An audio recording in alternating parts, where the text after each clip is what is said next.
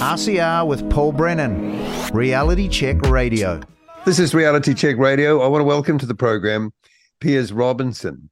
Dr. Piers Robinson is a political scientist, currently a co-director of the Organization for Propaganda Studies, editor of Propaganda in Focus, and serves on the board of directors of the International Center for 9/11 Justice. Now, he's also a member of Berlin Group 21 and PANDA, convener of the Working Group in Syria, Propaganda and Media, an associated researcher with the Working Group on Propaganda and the 9/11 Global War on Terror. He served on the boards of several academic journals. And he's here to give us his expertise on propaganda. And Piers Robinson, welcome to our radio station. Thanks for making some time from Berlin for us. Thank you. It's good to be with you. Are we awash in propaganda right now? What seems like a tsunami of it compared to, let's go back, well, I mean, how far back do we have to go to say that it didn't feel like it was kind of like that? Yeah. Well, in a way, we have been awash with propaganda for a very long time. And, you know, for people who studied the history of propaganda across the course of the 20th century and looked at the key thinkers such as Walter Lippmann, Eddie Bernays, you'll see that these techniques of manipulation of people's beliefs and behavior developed during the 20th century. I always quote Eddie Bernays making his comment about why they invented the term public relations. And he said, we invented the term public relations because the Germans in the First World War gave propaganda a bad name. Okay. And so we had to invent a new branding for it. So one of the problems for people across democracies is that, you know, there has been a rebranding exercise that manipulative persuasion techniques, which would have been once been called propaganda and were in fact advocated by some, such as Walter Lippmann and Eddie Bernays, as necessary parts of governance, even in a democracy.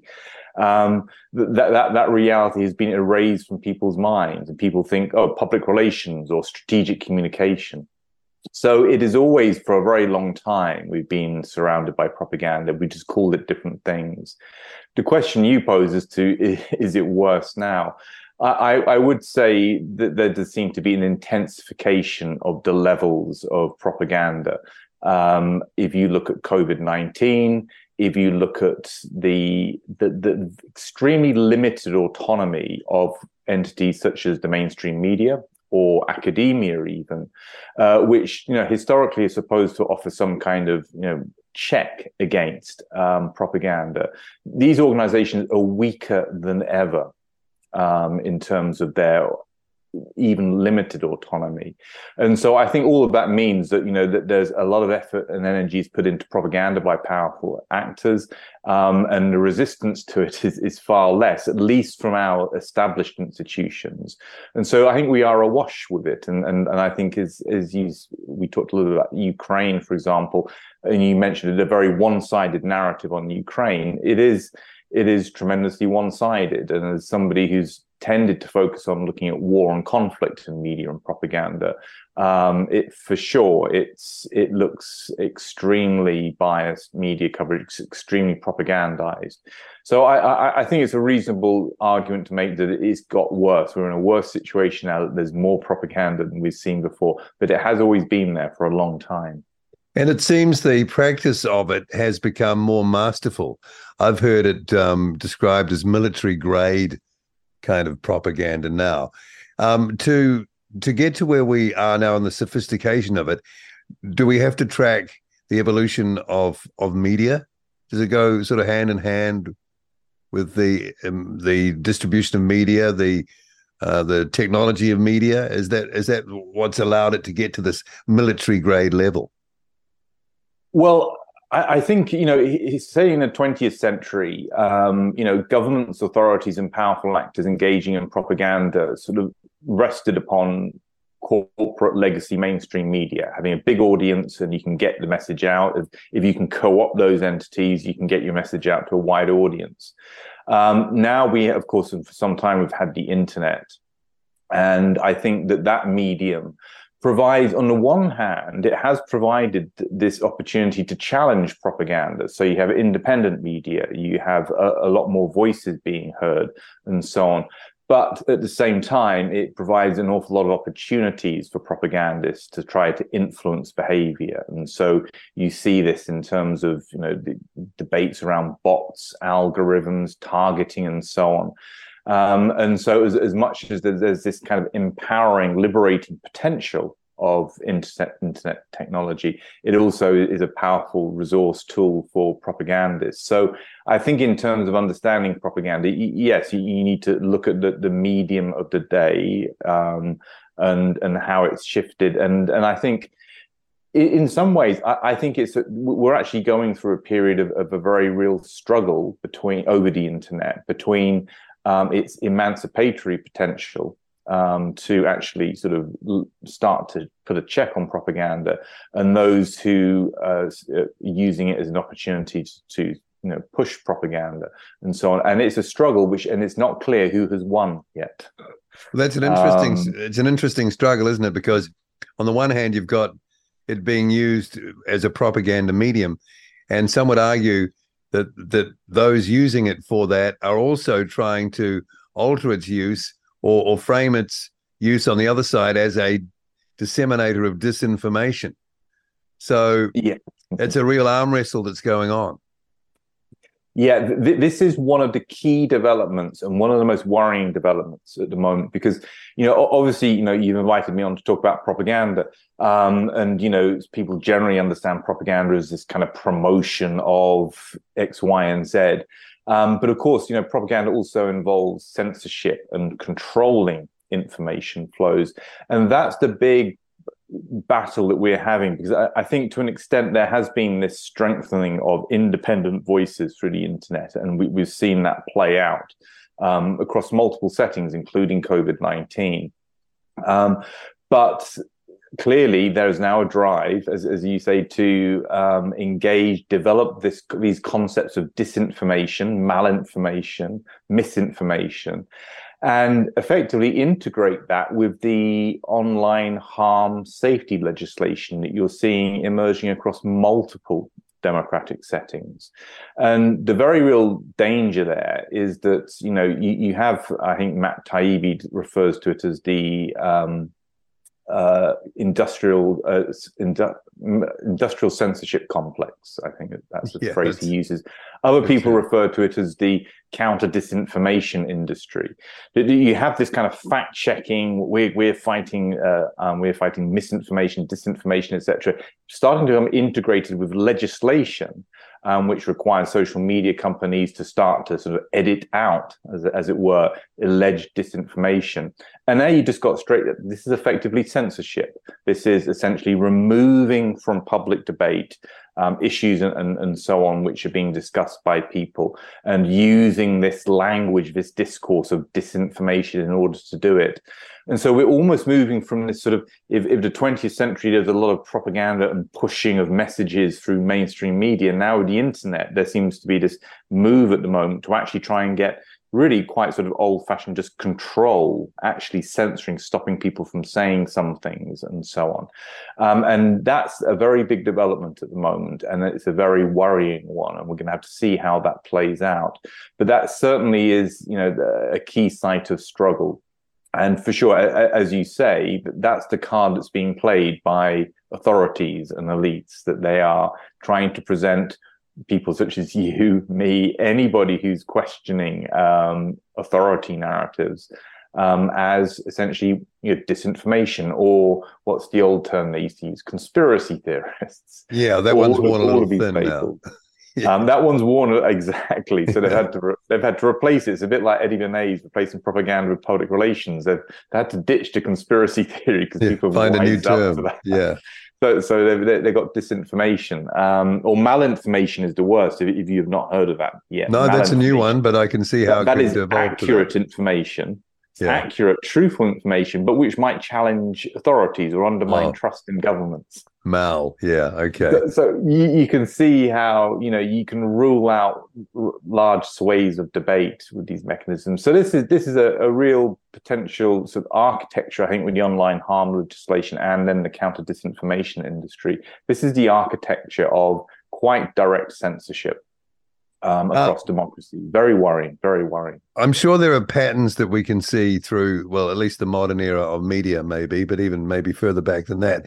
And I'm thinking, the 30s and the propaganda techniques employed by Goebbels and the Nazis. And that is repetition, big lie, repetition, very high production values on the propaganda media material.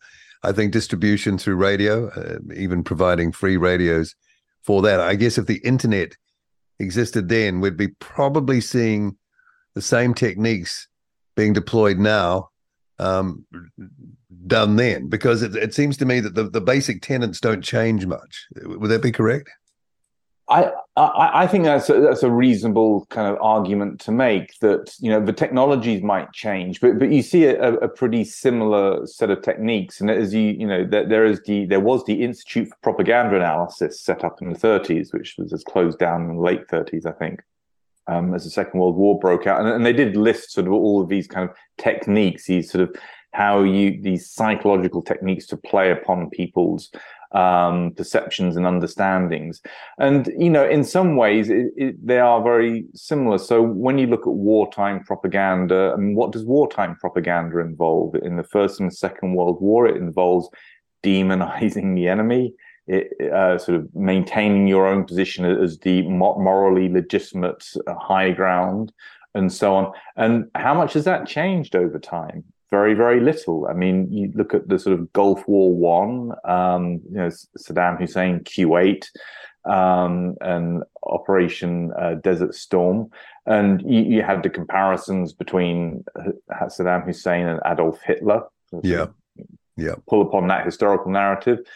We see it now, of course, with Ukraine and Russia and Putin. So, you demonize, you talk up your own side, you talk up your own military victories, for example, in a situation of conflict. Fear, the use of manipulating people's fears, is clearly a big component of major propaganda campaigns. We've seen that brutally, haven't we, recently? COVID is a total expression of the use of fear and propaganda. Pure and simple.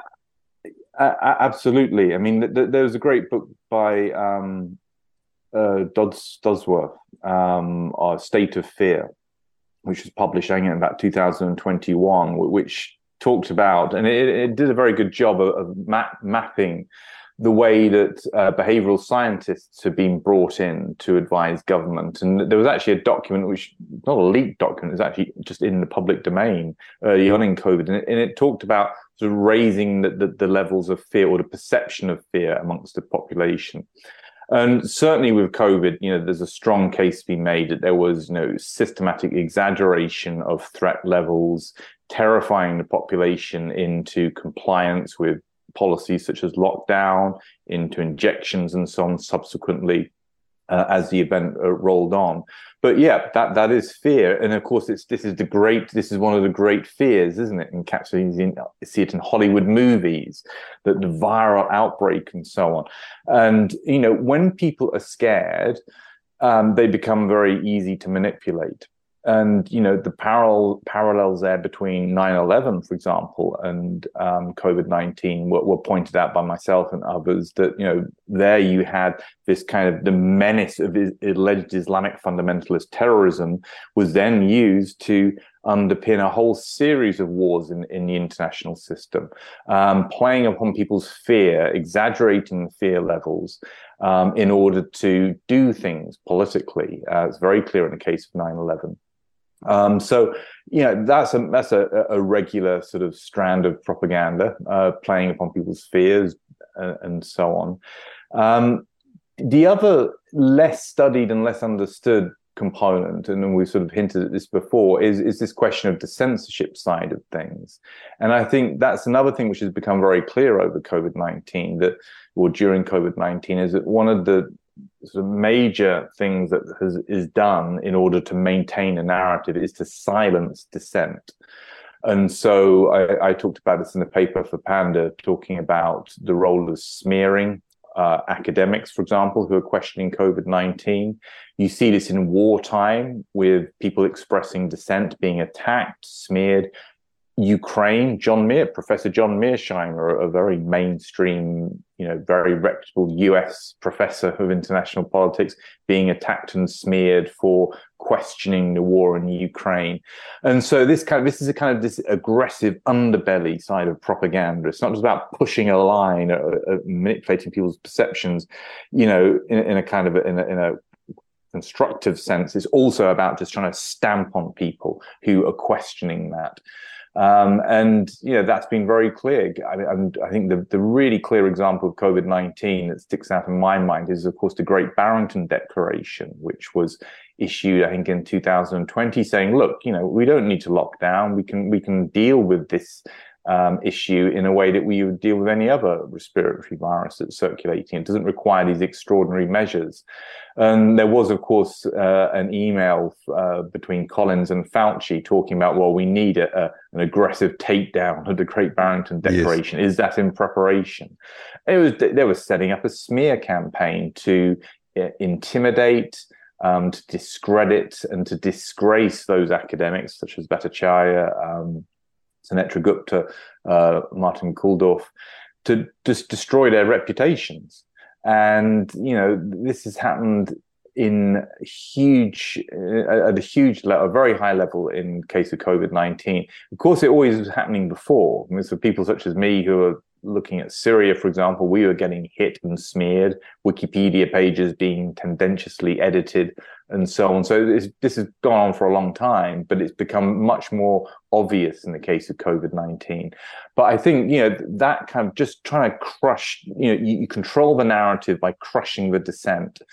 Have you heard of the American playwright C.J. Hopkins? He's based here in Berlin. No, I haven't. I got to say, so some of you have used my, but he's a very sort of produced a lot of critical, commentary, and he's a satirist, he's a playwright on the COVID-19 response, and he's just being prosecuted by the German authorities, being threatened with either jail or a fine. I think I might have heard of the story for a couple of tweets. Of tweets where he sort of put Lauterbach, the health minister, and put it next to the cover of his book, which was talking about the new normal, etc. in Germany, the new Reich, etc. That's a good example of crushing dissent, coercive measures in order to try. You've got to maintain your propaganda narrative. The biggest problem you've got are people questioning it or telling the truth, and so on. Julian Assange, of course, is perhaps the preeminent leading example of this. WikiLeaks revealing evidence of Western involvement in war crimes during the global war on terror. And, Julian Assange is sitting in a prison in Britain facing extradition to the US and potentially the rest of his life in jail in America on trumped-up charges. So it seems a very vindictive treatment of him, particularly. It's disgusting. I mean, as a British citizen, I'm ashamed of my country's involvement in that. But that's what they do. So propaganda gets very ugly, especially when it gets into this censorship, coercion, suppression of dissent. It gets very ugly and very. There are other examples from history which are even more severe, but let's just stick with these high-profile, well understood ones. Given how ugly and how aggressive, your description of it there is of an aggressive, very destructive kind of attitude. The psychology of the production then of propaganda. Do you have to believe what you're saying? Is that part of it, or is it so cynical that you'll kind of say anything that gets you what you want, and why they want that, hard to say? Or do you have to actually believe what you're saying for it to really bed in and work? I mean, Goebbels, for example, he was an absolute disciple of the Führer, wasn't he? I mean, he was all in. So he obviously believed that he was fundamentally coming from something that he believed in. I wonder is there a link? Can we say that you have to believe it for it to be very powerful? Well, that's an interesting question, and it's a question which you can, in a sense, apply both to the propagandists, the promoters of a narrative, but also the people who are the targets of it. And let's deal with the propagandists first. I mean, first of all, I think that some people involved in, and let's use Eddie Benet's term, public relations, are fully aware that what they're doing is pushing a narrative. So if you go to a PR company and you're a celebrity and you say, "Oh, I've got a bit of a problem here. I've been caught in this situation, and getting me some good publicity around this." You know exactly what you're doing. You're pushing your client's agenda. You don't necessarily care whether your client is guilty or not in a particular case. You're just promoting a positive image and so on. And you know exactly what you're doing, and you know that you're not there to tell the truth. You're there to simply sort of serve your client. And I think some people involved in propaganda probably think along those lines. But then at the same time, a lot of people, I think, and this is where this kind of interesting question about the interface between propaganda and ideology comes in, is that, some of this is ideological. So people actually believe this worldview, which they're then aggressively promoting and using propaganda to do it. So they're true believers. They're not simply the cynical propagandist. And, I think the fact of the matter is that some people do know exactly what they're doing and are cynical, but others quite possibly not. In my own experience in the realm of war and conflict, and, I used to sort of get invited out to NATO college in Rome. They don't do that anymore for me. A little bit too critical for them, I think. Yeah. And, you did get a strong sense, a lot of the people who I met were very much believed in what they were doing. But you'd also often find at those kind of events that the more sort of worldly wise, sort of foreign policy, foreign office type character who was very frank and honest about, we know that that's not really the case, but, we're going to tell the public this, and this is what we have to do in order to, protect the state for reasons of state, etc.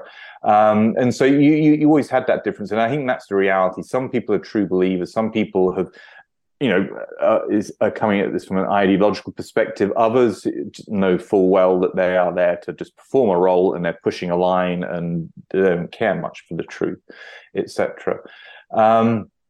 And how much that varies across different issues. I mean, issue areas and so on, in different contexts, probably great. It varies to a great degree, but I think there's a mixture in there, and it's worth keeping that in mind when you think about propaganda. This is also about, as it were, the propagation of ideology as well as very sort of cynical action that's going on.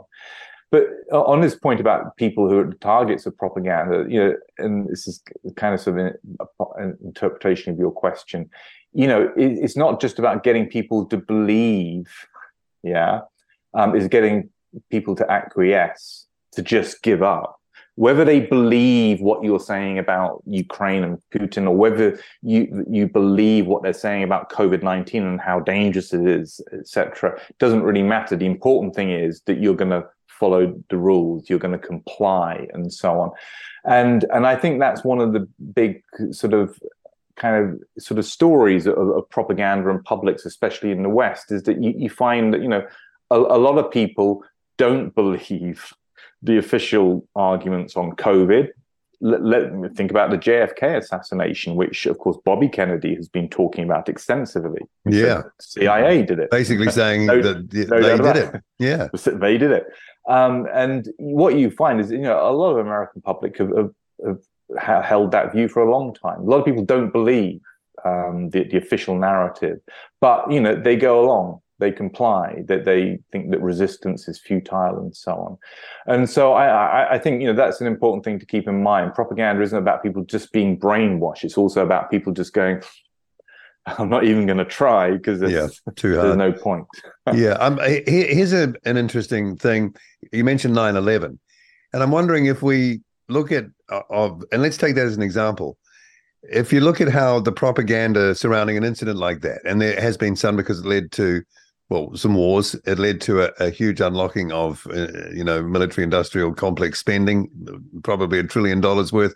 It led to the overthrow of leaders and governments. If you had to look at the propaganda deployed around something like that and reverse engineer, that back to source where something happened, can we get an idea of the reality of what happened by doing that? Is there a sort of like a reverse engineering path of the propaganda that can take us to some kind of understanding of what actually happened?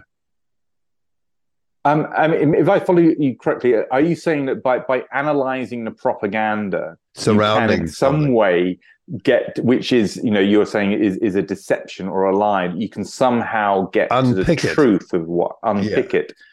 Well, yeah, okay. I mean, I think it might be a bit of an out there question, but No, I think it's an interesting idea because, I mean, first of all, on 9/11, there is substantial evidence of that the official narrative is not true, that it's not correct. Now, some people take this down the road of, well, Saudi Arabia did it, and of course there has been recent Biden administration has released documents inside showing job. They weren't airplanes, they were missiles. It goes on and then there's the argument that there was involvement from within the US with the attacks, and again, the evidence on that front is very, very strong. If you look at the engineers and architects who look at the building collapses, for example, and these aren't necessarily non-mainstream, as the Halsey study at Alaska Fairbanks is very clear about the building collapse on WTC-7, that this thing came down and it was deliberately brought down as a result of fires, etc. So, the evidence against the official narrative is pretty overwhelming at this point in time in relation to 9/11.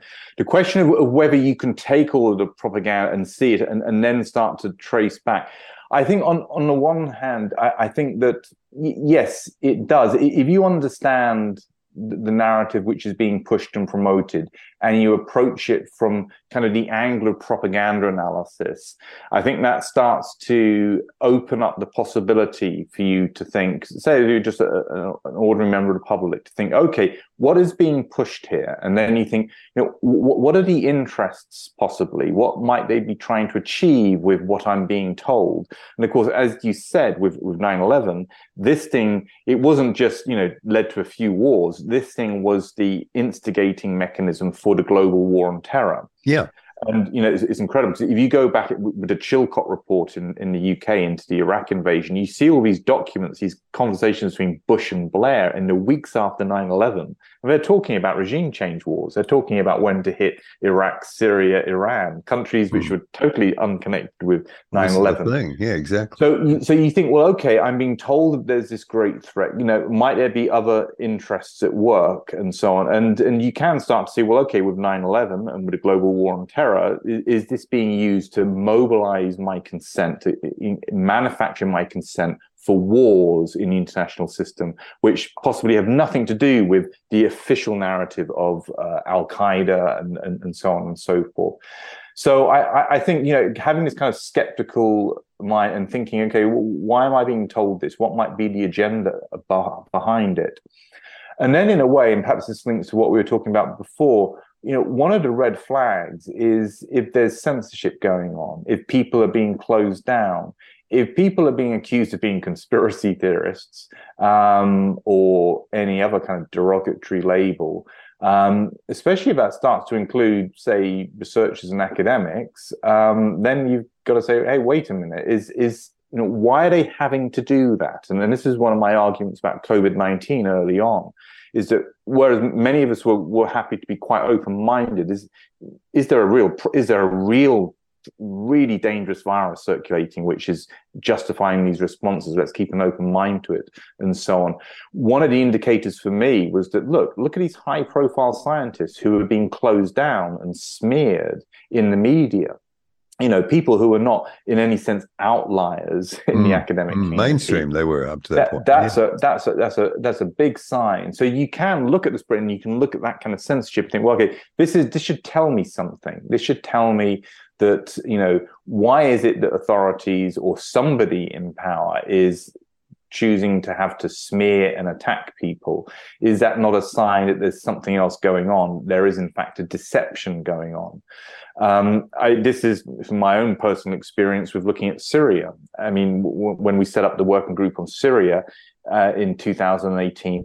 Within days, we had smear pieces being written by a former Guardian journalist against us, and we not even published anything. We just said that we're interested in Syria. We're interested in looking at propaganda. So you trod on a landmine or something.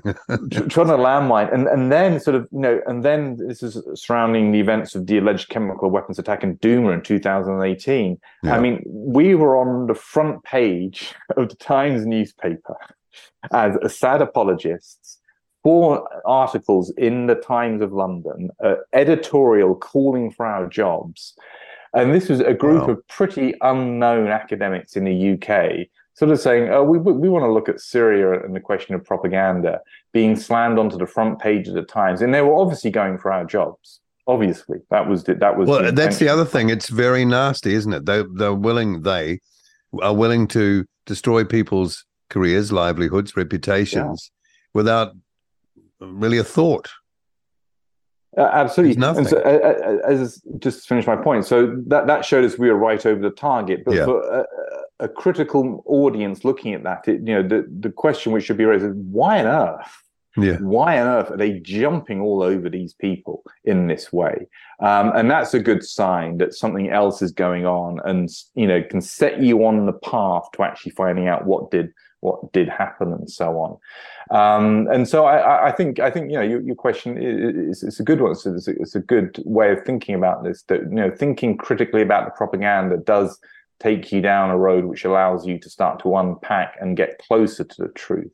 Because I do think we do live in a world where there are truths. I'm not a postmodernist. I don't agree with that mode of analysis.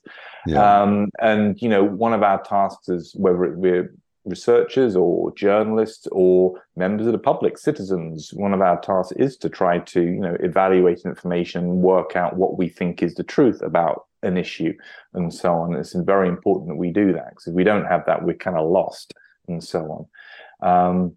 And I think there are many other sort of telltale signs of propaganda which do allow people to with sufficient time and energy to actually start to get a better understanding of what's going on. And more truthful and accurate understanding of what's going on. And many people do that, right? People have done that with the JFK assassination and the other assassinations from the 70s, 60s and 70s. And if you look at the volume of really quite high quality research done by people, both, credentialed academics, but also, independent researchers, a lot of people do engage in that. And, in a sense, the truth is out there, as it were, in spaces. It's just you're not going to find it in the legacy media, because I want to ask you about that, because there does seem to be a high level of cooperation. You just talked about the hit pieces on you in reputable publications with journalistic ethics underpinning them through their history. So we kind of rely on that. We've had a case here just in the last few weeks in our country that's been sort of unmasked, and that is that the government paid our state-funded television network and a private newspaper network to place stories on climate. And, $200,000 worth of stories on the private entity, $300,000 worth of stories in the run-up to the last COP Egypt climate meeting. And they engaged experts. It turned out had all been chosen as part of the package. It was never declared. They never said, hey, this is paid for advertising, by the way. And it was effective, because it was quite a debate at the time.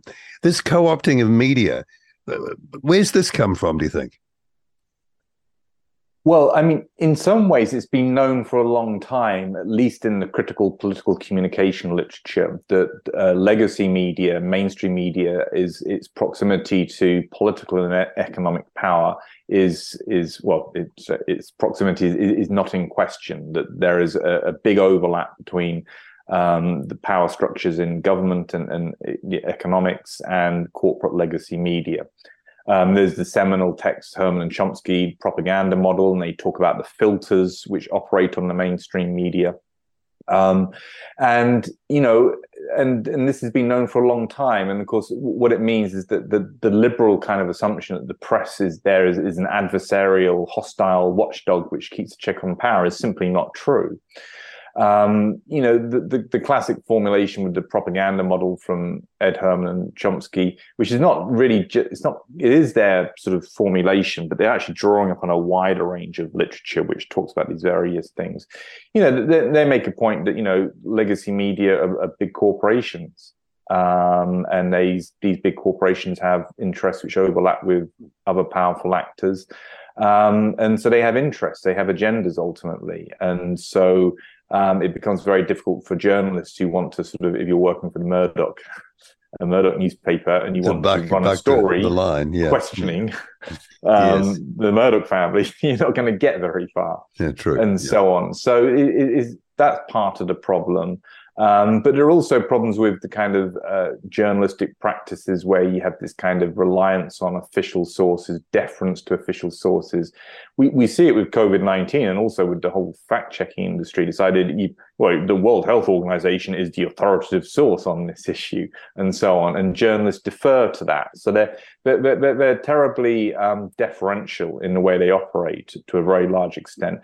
But there is this kind of sort of underbelly of this that they have to toe the line because they don't want to lose their jobs, and there's these kind of economic incentives. Well, I was just thinking about the example you gave me. The Guardian sort of having a go at you and your colleagues. Someone decided to do that.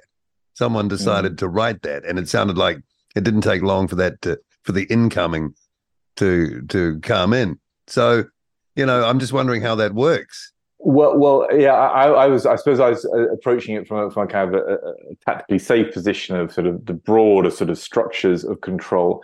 The other issue, which I think you're possibly alluding to, is this question of more direct interventions, say from intelligence services or government officials. Yeah, someone ring up and say, "Okay, we got to get this guy. Here's the story.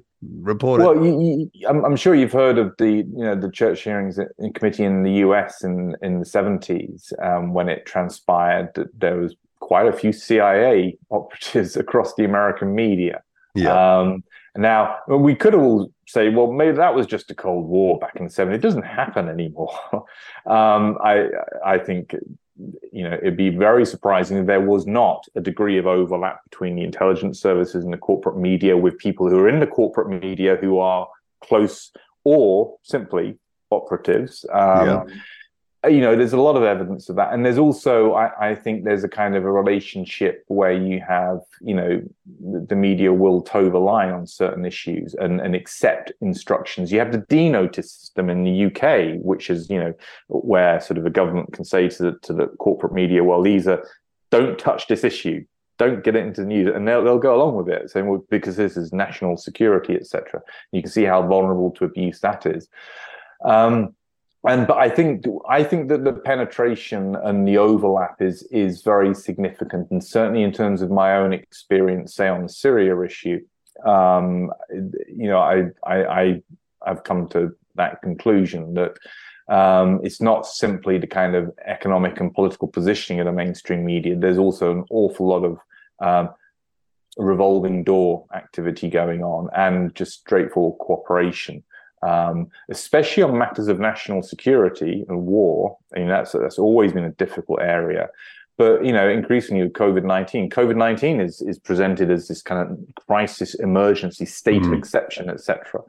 And so you can see the same thing going there. And of course, we do know that has been going on with the Twitter files. This is confirmed sort of empirically. You have this interface between the US, federal government and big tech. And there's a censorship, and it's as Matt Taibbi says in some of his interviews. He was shocked at how organized it was. These are regular meetings, so got to get these people off and so on.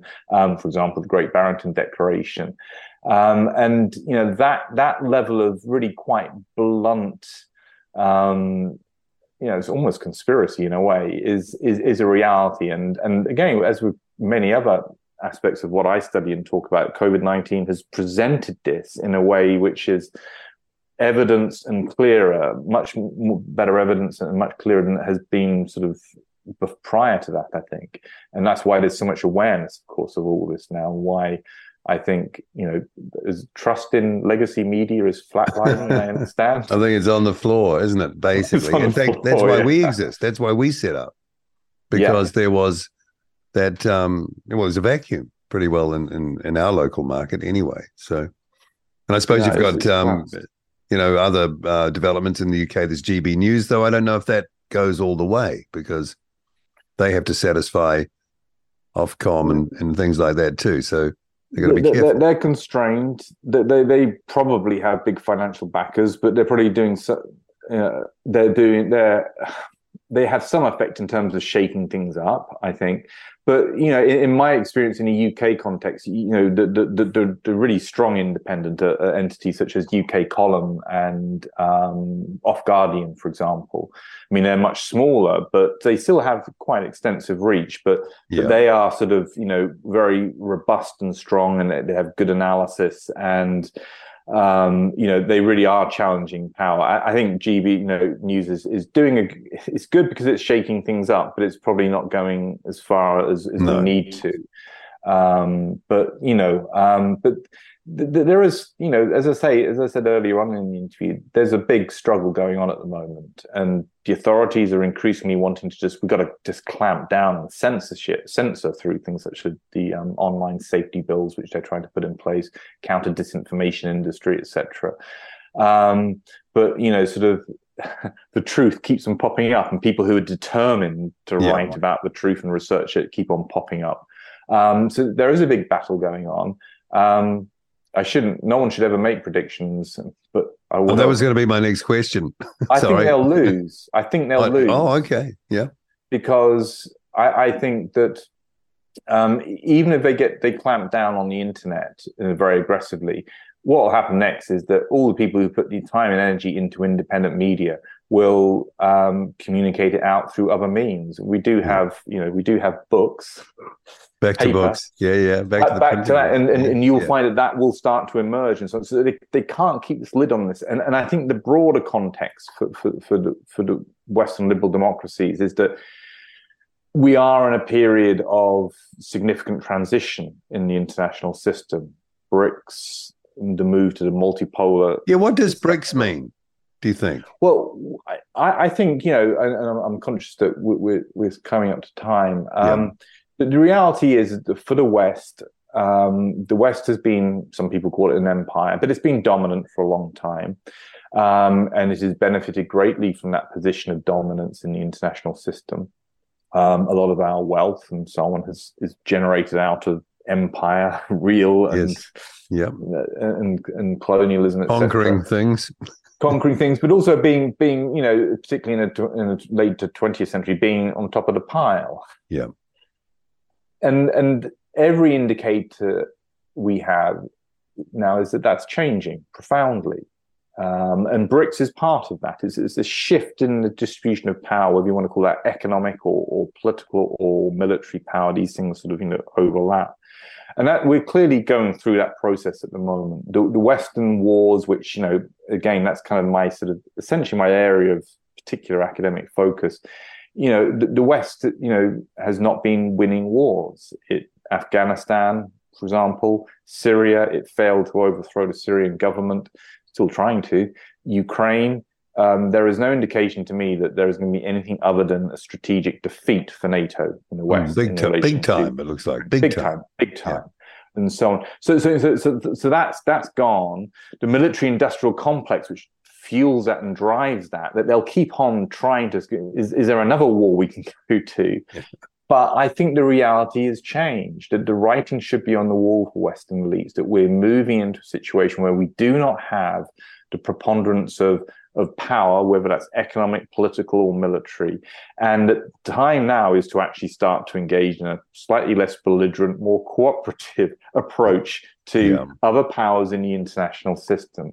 And I think that what that means is that we have a process of change across Western liberal democracies. And change always creates an opportunity for more greater dissensus, more questioning. I think, as anyone who looks up my work and my commentary, I think we're steeped in lies in the West, whether it's in relation to 9/11, the wars, COVID-19. And, I think there's going to be an unraveling of that in the coming years as this kind of shift in the West's position of dominance, occurs globally. So I think, we are going to lose. One point I'd temper that with, or caution, is that, there is this wider kind of technocratic centralization of power ideology, which we can see not just in the West, but also in China, especially in countries which are authoritarian, which are democratic. You can see the elites there sort of, they're salivating at, central bank digital currency. Does that mean I can control? There's nothing holding them back at all, right? Nothing holding them back at all. And that kind of, and this is ultimately centralization of power. It's a technocratic movement and so on, getting control over people. I think that's the underlying risk to all peoples of the world. So whilst we might have this kind of end of the Western Empire, which is kind of like a good thing, because maybe there's going to be less wars being fought in the international system. We then have this underlying technocratic move. And so there's a struggle there for people in the West, but I also think there's a wider struggle for humanity to fight back against, whether it's, the central bank digital currencies, the online identity, etc. All of these technologies that they have potentially in place to put us under surveillance and effectively control. These will just get abused. We know this, right, from history. Any political scientist should notice that you allow concentration of power, it'll get abused.